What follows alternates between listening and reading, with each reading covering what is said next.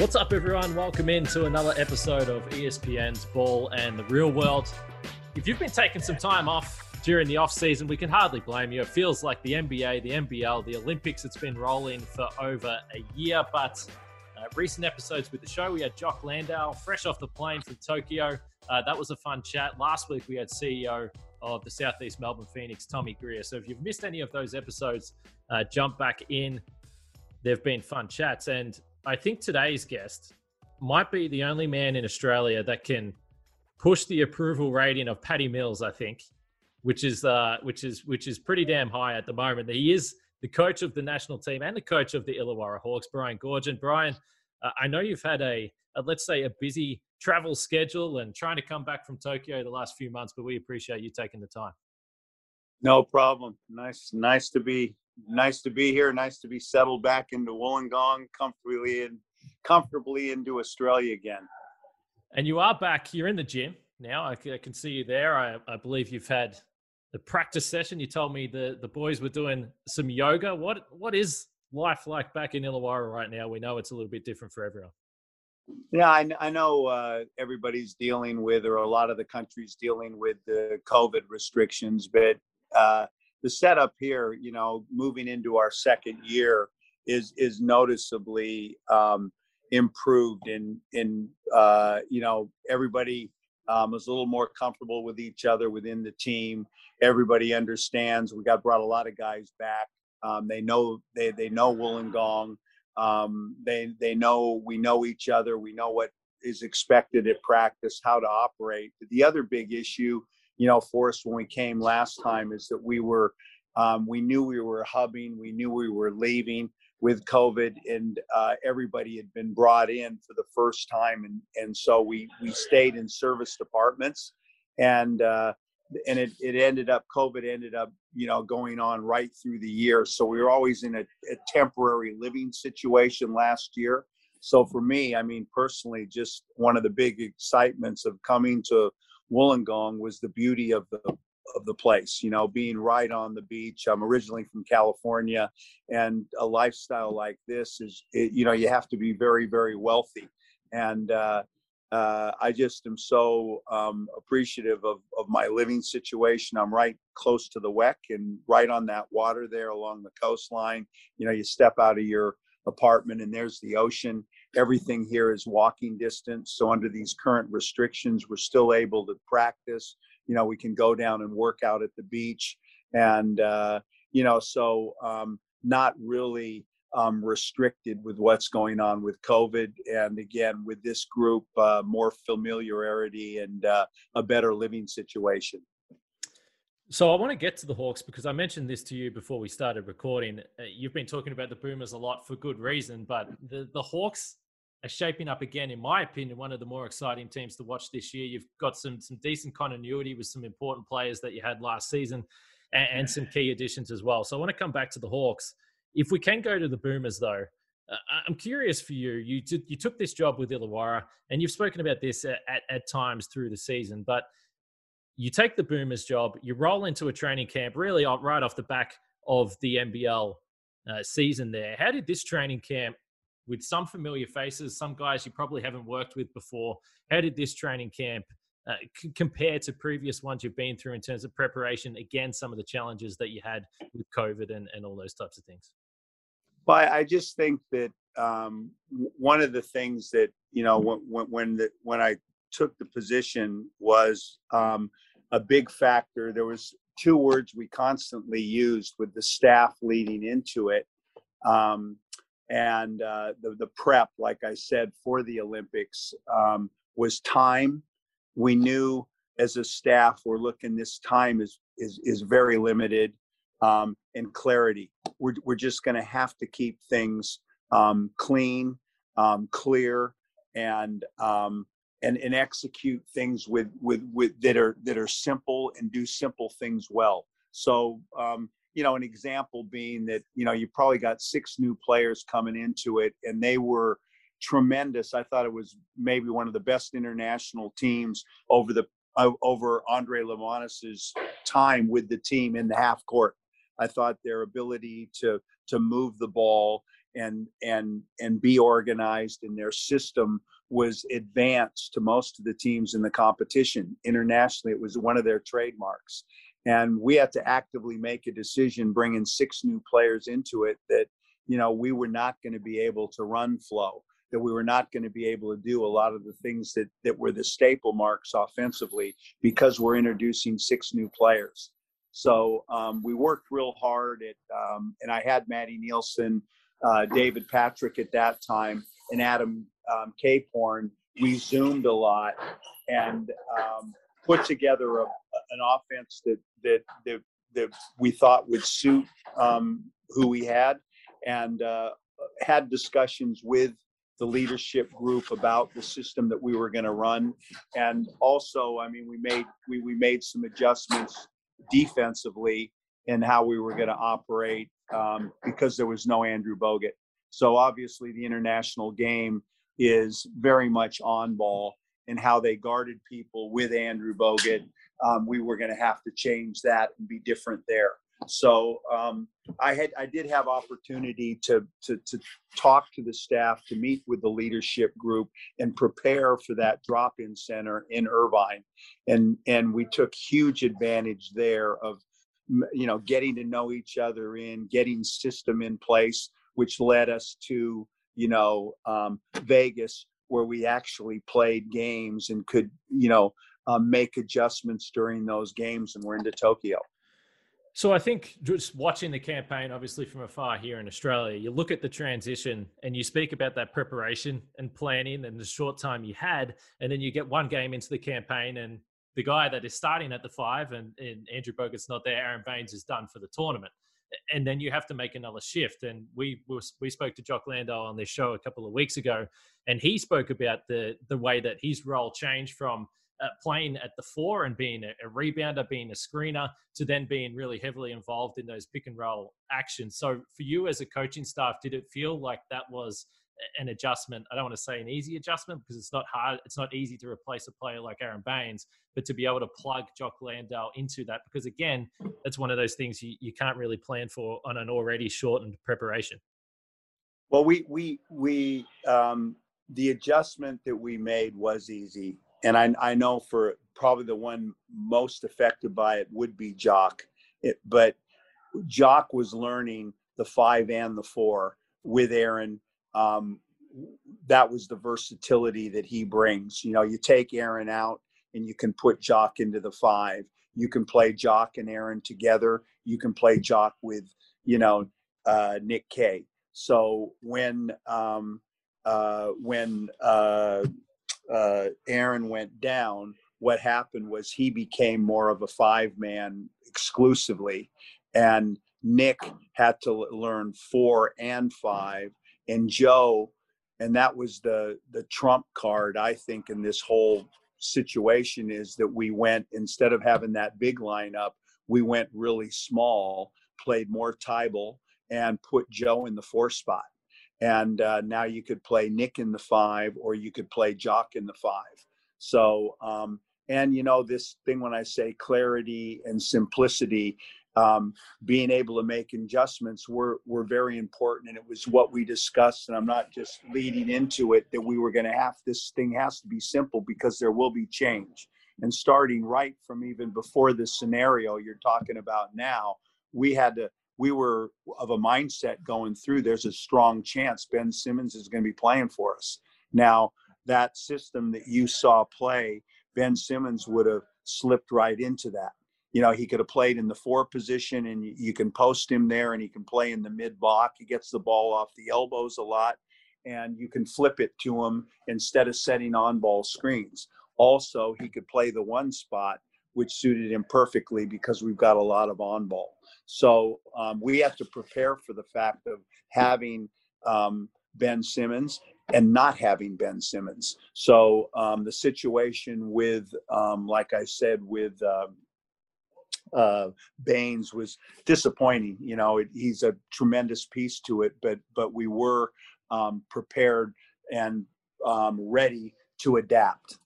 So before we move to some game specific stuff, one of the new guys that didn't make it to Tokyo, but was a part of the training camp, and there's a lot of interest for obvious reasons, Josh Giddey. You saw him in the NBL, and I know that from speaking to the players, he was impressive in that training camp. He didn't make it to that final squad, but what did you learn anything additionally to what you already saw in the NBL? Obviously, you had a bit of an idea of what he can do, and was there a thought that maybe we will bring this guy for what outside perspective is experience with the group or ingrained in the culture?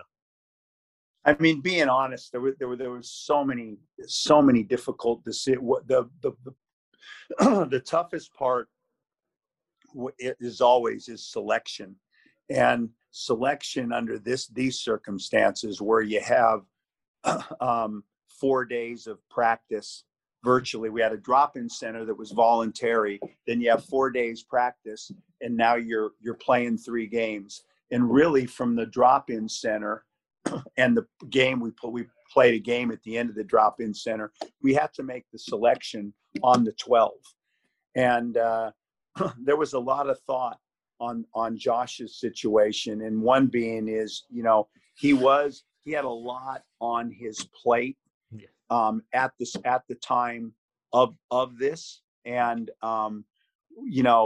this is such a fine line, and so there was a lot on his plate during the camp, and he was and people talked about Sobey, and it came down to Josh Green or Josh Giddey, and they're both young. They both have a huge future forward. And when we played in those 4 days leading up, Josh Green had a better camp. It's as simple as that. And when we moved on to Irvine, in giving credit where it was tremendous to Josh Giddey when he was told that you're not in the 12. That had to be a fair disappointment, disappointing for him. And he handled it. He was disappointed, no doubt. But I'm in for the next camp, and he came to the next camp and was much had moved forward, and was, when we got to Irvine, more locked in. Had a great 3 or 4 days training, and then got an opportunity against Nigeria to play big minutes. And to be honest with you, if you take from Irvine right through to the end of the camp, I think that the Boomers situation and what he did at the Boomers did a lot for him, because I don't think he was seen as, let's say you come into the camp as being the 6th guy taken in the draft. I think his stocks rose because there was a lot of opportunity for the NBA coaches to come in and watch our practices, and everyone was at our game against Nigeria. And Nigeria had 10, 8, whatever it is, NBA players. They're very athletic, and they came after him, and he shined. And so I was real happy, one, that he got touched by our leadership group, got a taste of the Boomers, that the situation with the Boomers helped him with his NBA position and moving forward in the draft.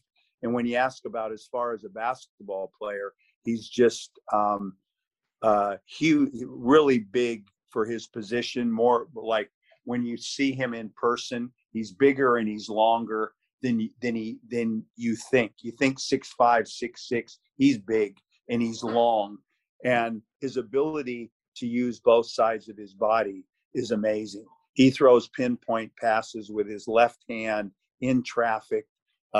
Really has an understanding of how to play off an on ball. His shot's getting better. He's getting better defensively, and he's a huge piece moving forward. When you look at Josh Green, you look at Tybal, and you throw Josh Giddey in there, and it's an aspect to this that was really strong within Patty Mills and that leadership group, how important it is to them when they move, that this team doesn't go backwards culturally and performance-wise. And he's a big part if that's to happen. So I think one of the other really great stories from the Olympics, if you're just a pure basketball fan and you followed the the career of Dante Exum and just the inability to stay healthy, stay on the floor. He he was spectacular at times, particularly in the big games. Had some big moments against Team USA, obviously some big moments in the game against Slovenia. And you mentioned the exhibition game against Nigeria, and I remember watching these games, and it was a back-to-back. You rested a lot of guys, but Dante Exum played in that back-to-back. And I remember watching that and thinking, that's interesting. That felt like a good sign to me that there was a lot of confidence in his body, a lot of confidence in his health, and ultimately it seemed to show out through the campaign. Yes, I mean, one of the things, just, when we got to the Irvine Center and that we talked about zooming and coming in as a staff is that, you talk about the big five. When I got the position, zooming that leadership group, and that leadership group, and a huge part of this and the build, and you talk about the people's fingerprints on this medal. Andrew Bogut was, and in the zooming initially, not knowing if he was going to play or not, but he just was such an important piece culturally, and as far as the preparation and me getting my head around the Boomers. There was him and there was Aaron, and now you look at, Bogut didn't play. Aaron Baines obviously got hurt, but before that, his situation in Toronto, he virtually didn't play for the whole season. He was, here's a guy that's performed very well and led into his last Olympics, led into his last World. He didn't play. And then you've got Dante Exum there that didn't play. And then you've got Delhi, who's in that leadership group and didn't play. Now, so when we got to that camp, you could see they're pros and they're professional, but they were underdone. They hadn't played games. And going specifically now to Dante, I was just, you're looking and you're going, God, he's got so much upside. He's got so much ability, but he hasn't played. And so there was a whole process of slowly moving him forward. So we talked a lot about how many minutes we're going to play him in games, the practice sessions, how we're going to monitor those and move him and try to gradually move him forward. And if you look at him, like you said, how he got himself better during the tournament, he just got better and better and better and more comfortable as the tournament went on.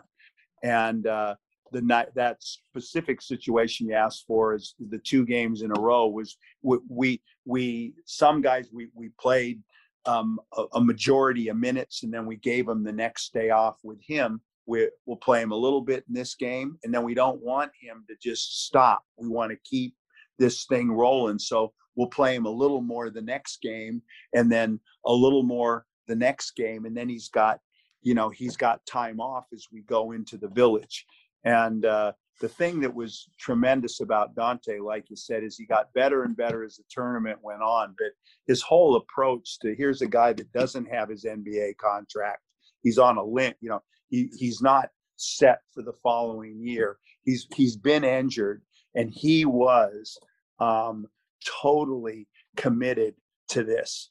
And the word I would use when we practice and when we play, he was fearless. It wasn't like, here's a guy, oh man, if he gets injured, he's going to be in trouble for his next contract. It was like, I'm here. I want to help these Boomers get a medal, and I'm in.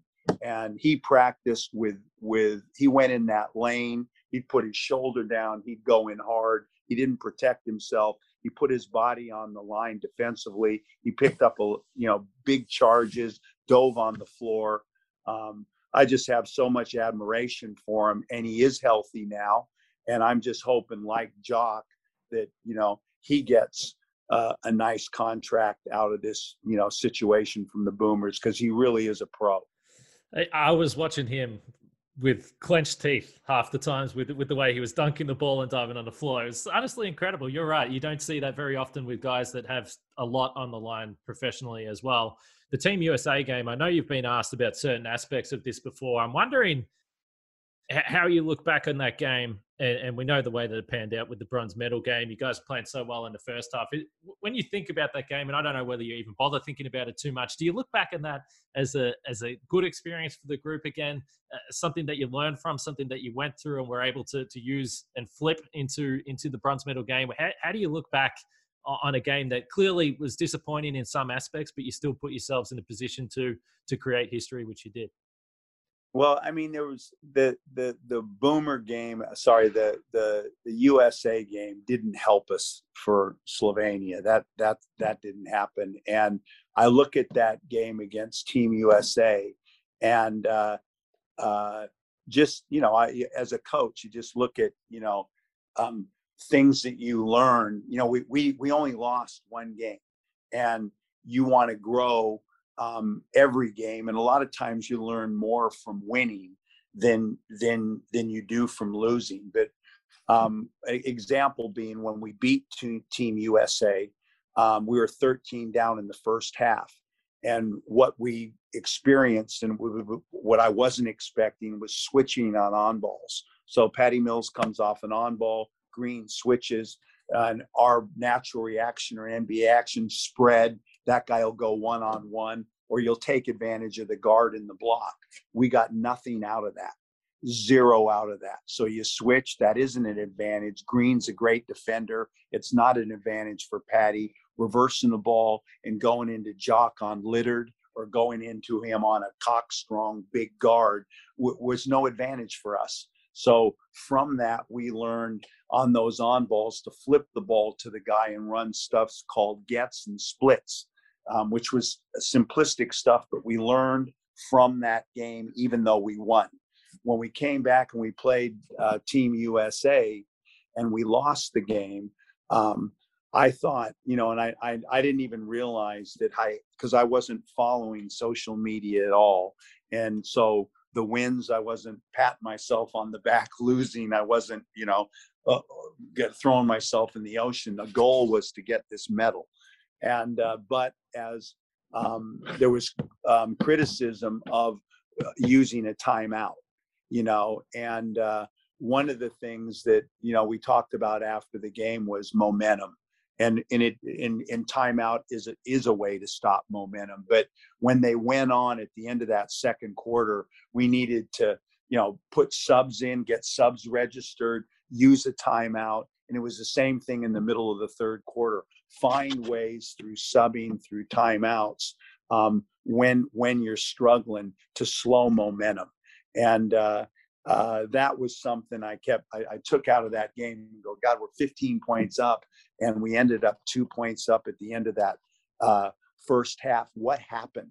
And you look at it and you replay it and you go, man, we needed to they went, that's a 6-0 run. Need to do something there. So as far as style of play, I just thought this team USA provided something no other team did. I mean, they had a guy in that they've added 3 pieces to it. So now Littard's not the point guard. You got the guard Drew Holiday, and Drew Holiday's into Patty, and it's hard to get him shots. It's hard to get clean shots at the rim. Everybody was switchable. They were long, and then we were, I thought, very good against all these teams defensively with our on ball. We were different to everybody in the competition with the aggressive doubling of the on ball and rotating with Dante and Matisse Thybulle. And our bigs, Jock Landell and Kay, were very active. Nobody else was playing like that. But against Team USA, it wasn't the on ball. It was moving the ball and getting Kevin Durant isolated. And when he was isolated, we weren't good at bringing traps to him. It was a different attack. It was not an on ball. It was isolating and him playing one-on-one. And really, defensively, we didn't have an answer for that. It's just put a hand on him with Thybulle, but he's hard to stop. And then their defensive scheme with Drew Holiday on Patty and Green and the switching ability that they provided something that nobody else in the world did. And so when you say lessons learned, I just think that's a very tough one for us, a very tough game to win. And you take it now to the next point is, and I think that was made real strongly is, and all the talk leading into this is the challenge of gold vibes only and the next game. And to me, it was, walking in that locker room and saying, hey, head up, back straight, look me in the eyes, leave this crap at the door. We're, whatever's happened in the history of our sport, we're 0-11. We've been in this situation, and you got to win one game at 2 to get a medal, and we're now at number 11, and you've never won one. So the culture, whatever we're talking about, something's wrong here, and move away from that.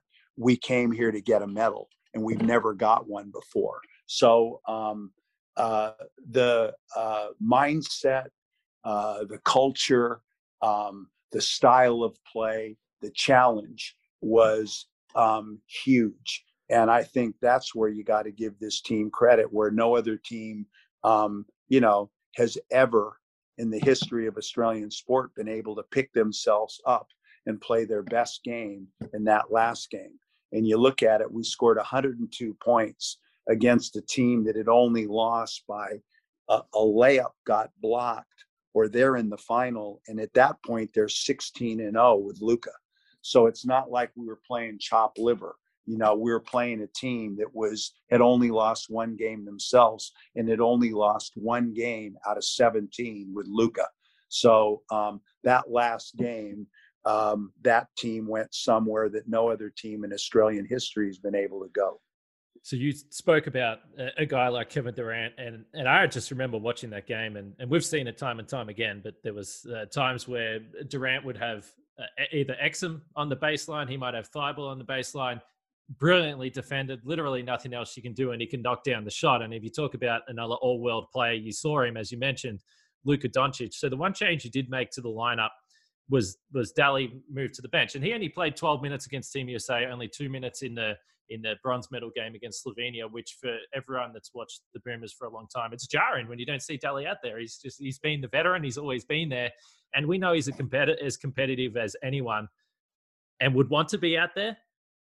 When you tell him he's coming off the bench as a guy that's been a part of the program for so long, is he puts his hand up and says it's totally fine? And then alternatively, just matchup wise, is that purely a Luka Doncic, Matisse Thybulle move? It was obviously the thing that Delhi brought to this is, and a huge part of our defense was pickup point. We wanted when they got the ball, when the opposition got the ball, we wanted somebody, and that's why what Sobey and Giddey. There was never I needed two guys that could pick the ball up 3/4 court and turn it. And I didn't, the only other thing expected of them was get the ball into our offense, which both were capable of doing. And we wanted that ball picked up and stopped early. Against Slovenia, we didn't want to play him that way. We did not. We wanted to back these on balls up and make those on balls happen more at the 3-point line, and we needed length. So it became very obvious, we want to start this game and set the standard early on him, on how we're going to play him and how we're going to go after him. And so the Thybulle was a no-brainer. So we're going to do that. If we're going to do that, that means Delhi's going to come off the bench. And number two was the other thing that happens with that is Patty Mills, you put the ball in his hands. And obviously it was a good thing. But when you look at this thing over the course of time, and you saw it, I think, in Luka a bit, you don't want to play him in the first game. But by game 6, he's worn. And now how Patty played and how we played Patty against Slovenia, you cannot do that over a 6-game, 5, whatever it is, tournament like that. You cannot demand that of somebody. But we knew he had it in him for one. and I think we'd use Patty. And one of the things going into this that the staff talked about is, if you go back to where they were unsuccessful in that game, a lot of times Patty and Joe look worn. And and I'm not putting any blame on anybody. You're coaching to win every game. But what I had on that Andre didn't, was I had Dante Exum and I had Tybal. And that's two pieces that this past Boomer team didn't have, and use them. So Patty and Joe are like Patty and Joe were in that last game. So if you go back to when they were unsuccessful, there's no way Patty gets 40 points against France. He was barely standing by the end of that thing. And it's the same with Joe, where Joe and Patty had their best games in the last game.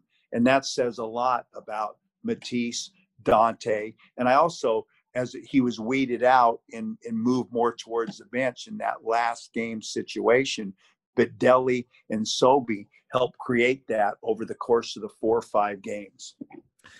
42 points, 31 shots. Watching that game, it was you were watching a guy that was like, well, I'm leaving it all out on the floor, exactly as you pointed to his last game of the tournament. Those two guys that you mentioned, the guys that you were with in 2008, and I know it's a big gap, and I was thinking about it, and I was even looking through some photos, and you've got babyface Patty Mills, babyface Joe Ingles back in 2008. For you, we saw the way you embraced after the game, and it was emotional for everyone.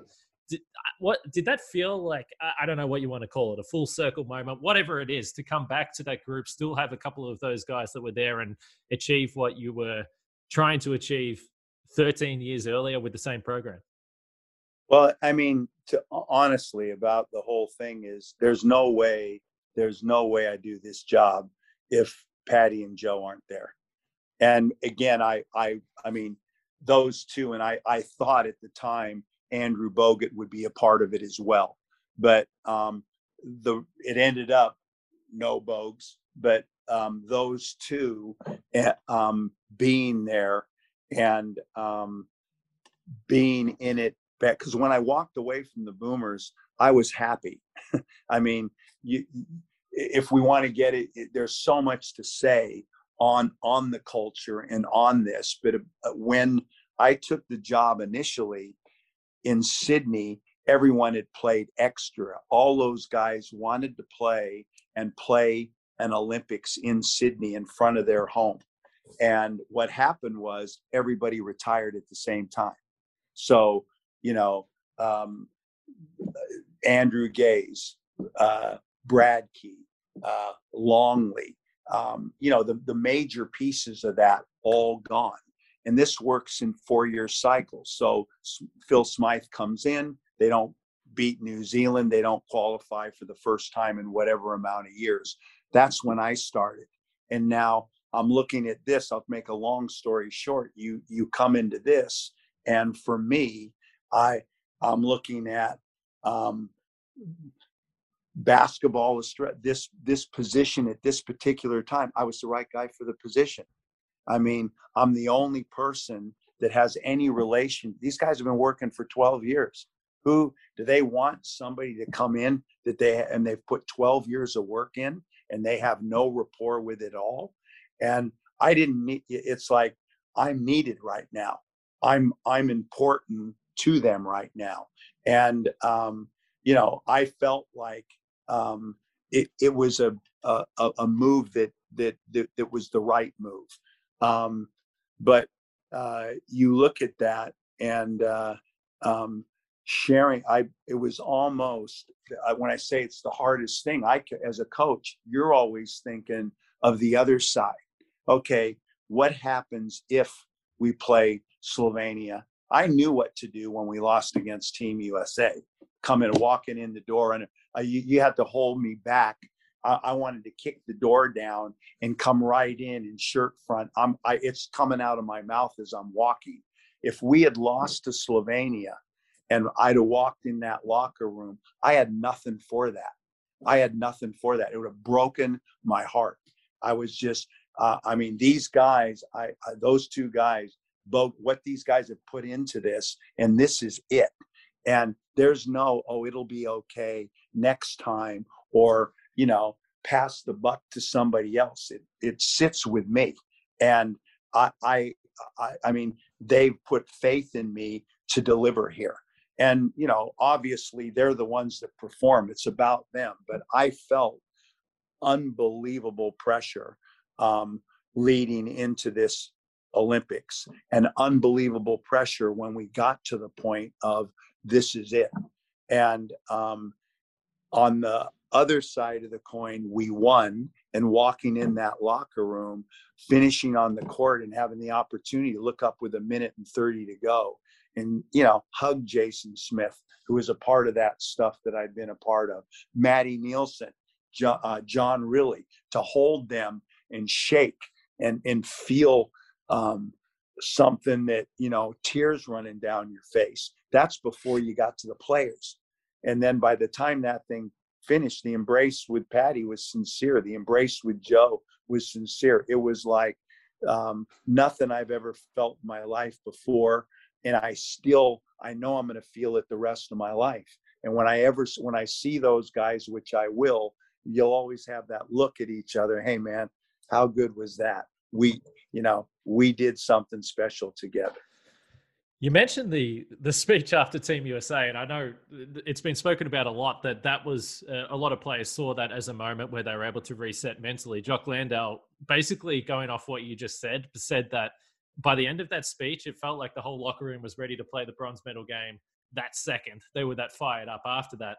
He also said that he's never really been around a coach where every single meeting or every single speech, he had goosebumps. And you're just talking right now about the passion you have for the team and everyone, and you're giving me goosebumps. So I understand what Jock was talking about there.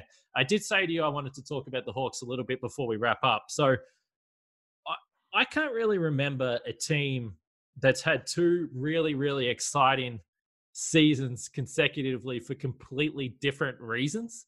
For Illawarra, when you go back to the season before with LaMelo, it was a great show. Everyone was watching, but the team wasn't really winning games. You've come in, and last year, one of the more exciting teams in the league for the way you played basketball and the fact that you were winning basketball games and you were able to get to the playoffs.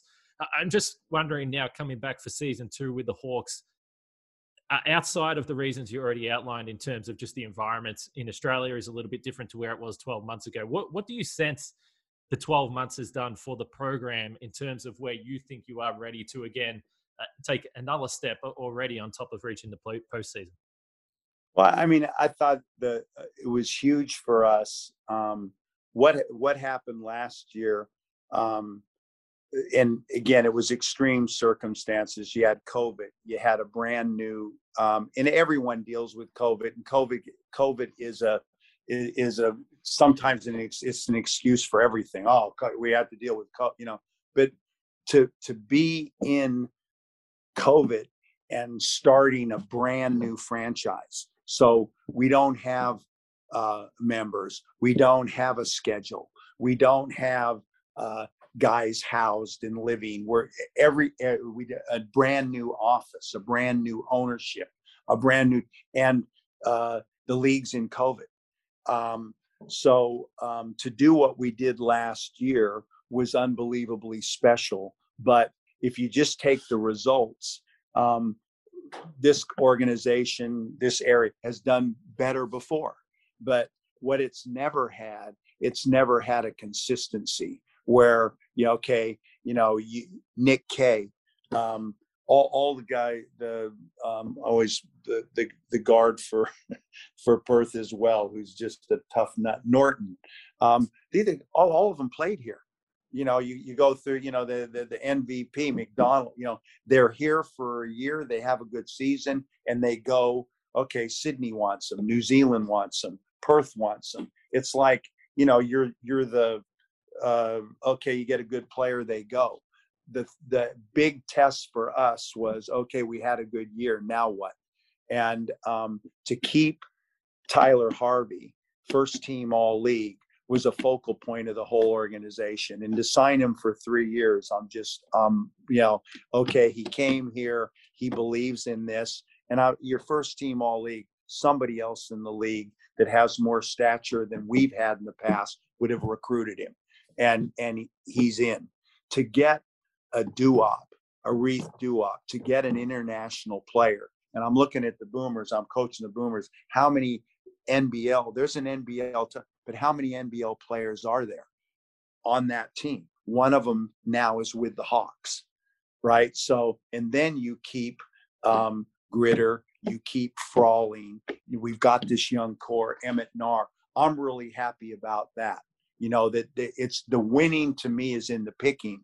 And to have that core group, nobody left, and then to bring the import, the key one, first team all league back, and then to have a signing of a national player now gives this, when you're looking at it and you're predicting for next year, it's like, oh, they're a team that's for real. We're in this. And what this franchise is trying to do is become one of those teams that every year it's knocking on the door and now and then you break through. So the off season, before I went to the Boomers and putting a bow on this group, made me really happy about, you know, coming back, and now we got a chance to build something.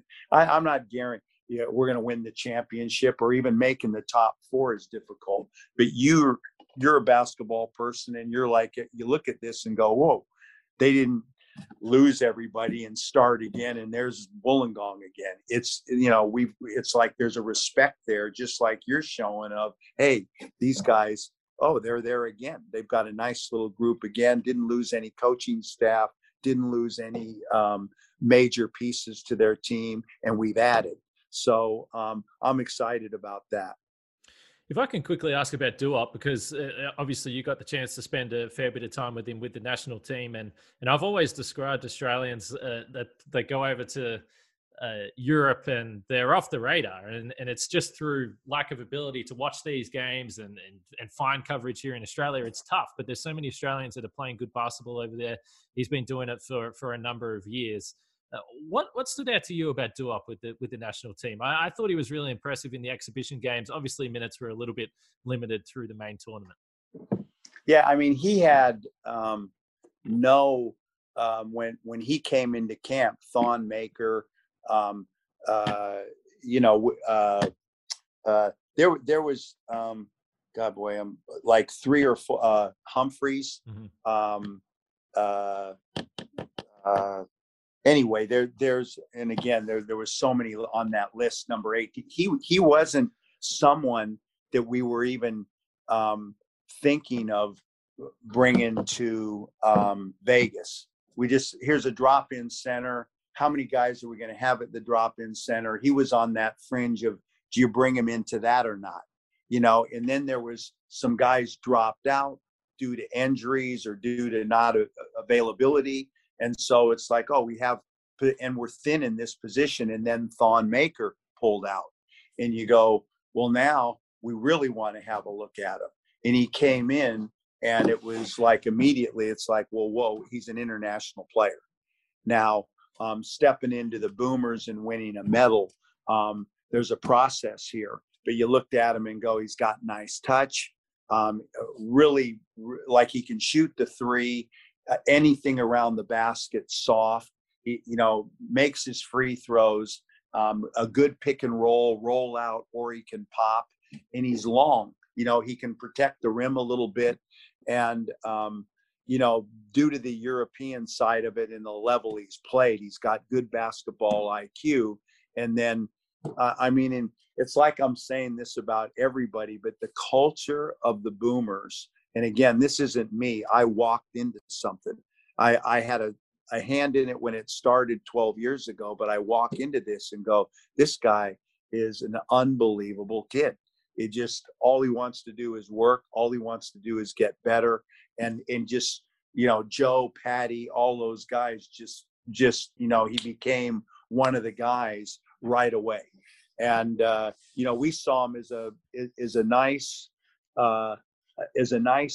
versatile piece off the bench. Last one I've got for you, Alex Moore. Now, we've seen NBL teams, and the professionalism of the NBL has gone from strength to strength. I got tipped off on this one. I actually wasn't aware, but Alex Moore has been doing work in the NBA for a number of years. Was with the Cavs, with LeBron, Kevin Love, Kyrie Irving. He's with you guys this season. And when you look at guys that are probably unheralded in an NBL franchise, whether it is the strength and conditioning, the medical teams, what kind of benefits can a guy like Alex bring to a team like Wollongong? And in general, how have you seen that aspect of the NBL go to the next level since you've returned? No, it's been eye-opening to see, being in the league 12 years ago or 13 years ago, and just to see where it's gone as far as it is, the basketball is it's a great, the teams are strong, they're well coached, but these other pieces, the TV package, the marketing of the league, the clothing, the diet, but this side of it, the strength and conditioning of all of these teams, and the catapult system and all. I mean, it's load management. It's moved to and again, coming out of Asia and coming into this, and to have an opportunity, we had an opening in that position. I thought we did some good things last year. Adam Roberts we had last year, who's high quality. We had him in China, and he did a great job with our strength and really taught the guys how to lift. The catapult system became a part, and in losing him, there was a real concern of there's not many people in my mind that were at that level. And all of a sudden, I talked to Delhi. I got a friend, like I told you, that was with the Milwaukee Bucks, and you're getting this thing on Alex, and you're thinking, well, how do we get him here? And it turns out, his family, he's from Wollongong and wants to come back. And so, I mean, how fortunate again, you look, and this is such an important piece, and we had a huge hole there. And it's my second week here. Tremendous, great in the weight room. And again, can reference LeBron James, can reference, NBA players, that gets these guys' attention. He's good with the ball. He can rebound, he can pass, he can work guys out on the court. Has a great understanding of strength and conditioning, and is a really fine man. And you realize, I mean, it was the same thing with the Boomers, how when I walked into Irvine, the importance of John Riley, Brad Davidson, Anthony Sussinjero, David Patrick, all Aussies that, they're running, and Matty Nielsen and Cape Horn organized the camp, and in Irvine, I'm walking in there, and all those pieces, Junior, David Hillard, Brenton, the doctor, Maurice, the physio, and just, how it was like clockwork, how organized they were, how professional they were, and how much they were a part of the team. And you just think, God, if one of these guys, isn't there a bad egg in here? Or isn't there a guy, how you go to work each day and there's maybe that one guy, your personality and his don't work. But you walk in there and you go, man, what an unbelievable environment. And then I had from my team, my assistant coach, Jacob Jackomas, in charge of all the video. So I was in a total comfort zone there. And now I've come back to this, and, now you've got Alex, standing there as an addition. And, you're starting to put all these pieces together. And it's, today we had the massage stuff and the yoga, and then we all had a meal together.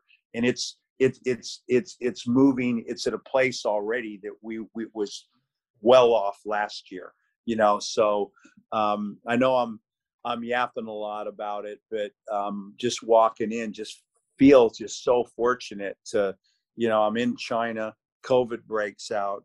I waddle back to Australia. No one knows if you go back to the interviews on, SEN back when I arrived, I just walked into the Australia and just started talking, what happened, and I go, well, I'm in China and I get a phone call saying people are sick. You got to get out of here. It was like that, on a Thursday, on Monday, on a plane, I'm home, I'm in Melbourne. And now you look at, what's happened, but with COVID and coming back to Melbourne, I end up here and I'm living on the coastline and living in Wollongong with a great group of guys and a tremendous franchise and a league that, you want to talk Joe Chi signing at Phoenix. I was in China for 11 years. That's like Andrew Gaze in the day coming and signing in China, and leaving the NBL. He is the best player in China.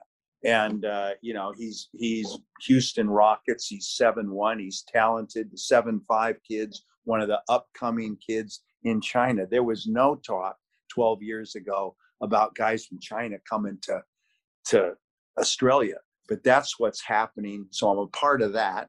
And then, a month later, you're the national coach. And here I am sitting here on the beach on a beautiful day in this great environment, in this great league with a, bronze medal around my neck. It's I just, have to scratch myself. Yeah, you were walking before, and I saw the weather. It looked like a lovely day to be on the beach in Wollongong, I would say. I'm a little bit jealous. There's a bit of sun in Melbourne, but you know what it's like down here. But sure. I did say to you, I think it was going to be around 25 minutes. We're probably pushing closer to 45, 50. So hopefully I haven't kept you too long, Brian. But I really appreciate it. This was awesome. I said at the start that, you've been doing a lot of these types of interviews talking about the Boomers, but I think the NBL aspect is just as exciting. And I reckon November 18 is going to come around pretty quickly when the season tips off. Real excited, and thanks for having me.